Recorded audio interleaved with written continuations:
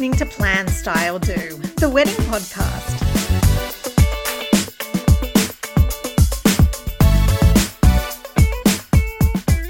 Hello and welcome to Plan, Style, Do. I am Jordan Weaver.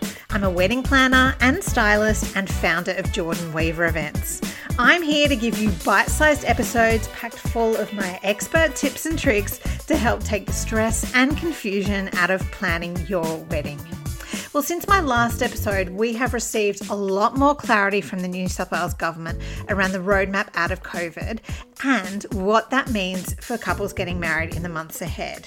So at the time of recording in New South Wales, once we hit that magical 80% double vaccination status, we'll be able to have unlimited wedding numbers, but with one person per 4 square metres.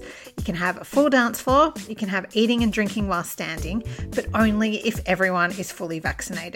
So for those not vaccinated, you can only have 5 people at a wedding and no receptions. So you can see there's a huge difference between what can happen if everyone's fully vaxxed versus if they're not vaccinated.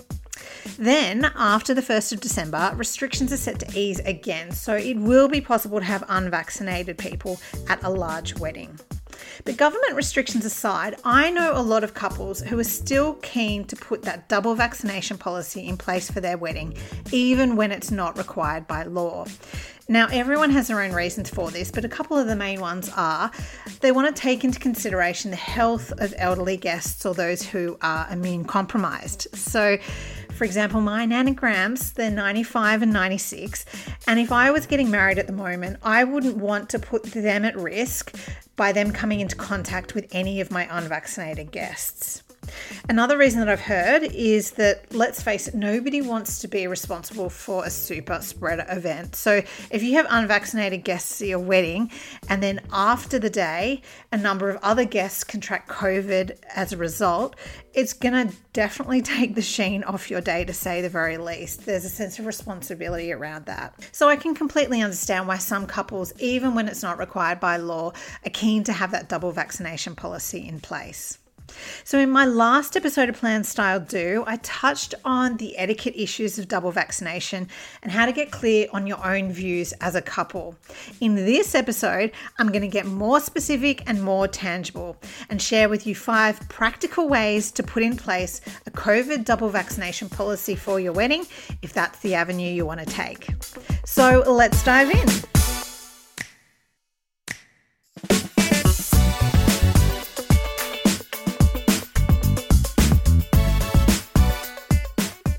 Tip number 1. Now, this is the easiest from a logistical point of view.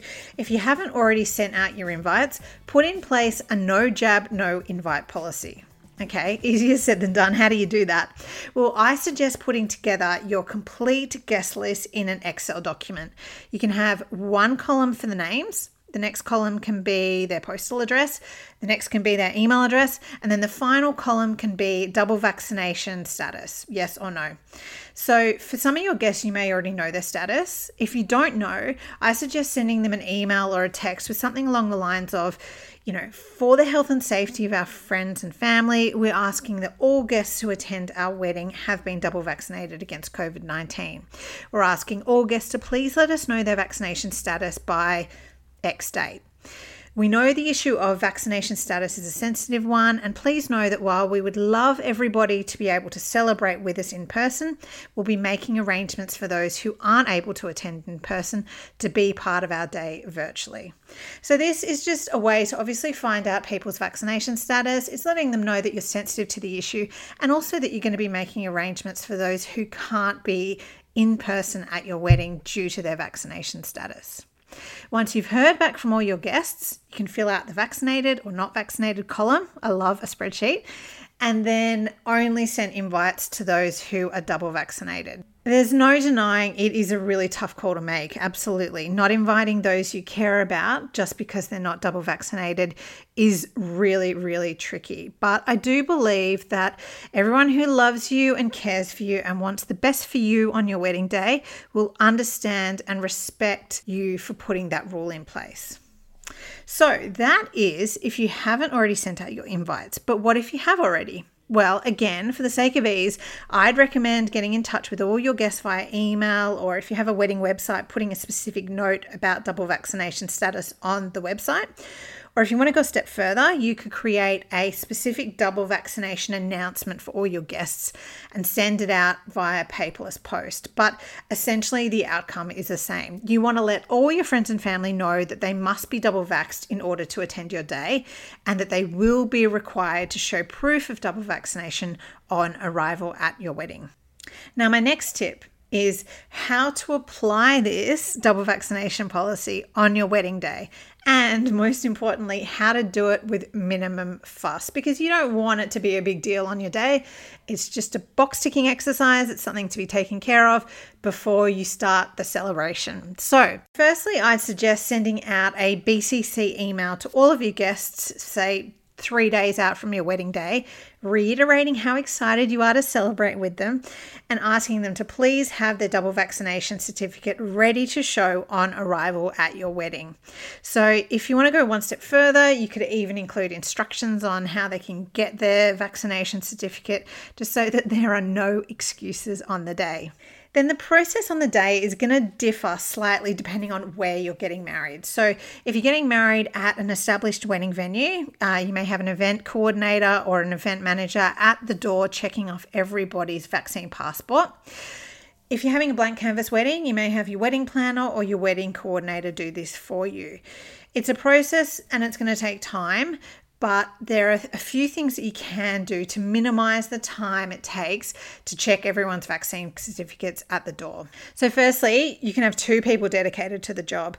That means you've got 2 different lines and you can get through everyone twice as fast. Next up, if you're providing transport for your guests, you could stagger the bus or minibus arrival time so that not everyone is arriving at the same time and not everyone's having to have their vaccine certificates checked at the same time. My final tip for minimizing fuss and stress on your wedding day is when you're ordering your wedding signage, so your welcome sign, your seating chart, your bar menu, ask the designer to create a sign in the same style that refers to checking vaccine certificates, and word it in a way that's polite and not heavy-handed. So you could say something along the lines of, we want to see you on the dance floor, but first we want to see your vax certificate, or something like that, something cute that normalizes the situation, normalizes the process, but also lets those in the line know that they need to have their vaccine passports ready at the front of the line so that there aren't any delays. Well, that brings an end to this week's episode of Plan, Style, Do. I hope you have taken home some tangible and practical tips for how to enforce a COVID-19 double vaccination policy for your wedding. I will pop all the notes on the website as well, www.jordanweaverevents.com.au. All my tips will be on the podcast page, so make sure you check them out. And don't forget, if you haven't already, follow Jordan Weaver Events on Instagram and on Pinterest for daily wedding tips and event inspiration.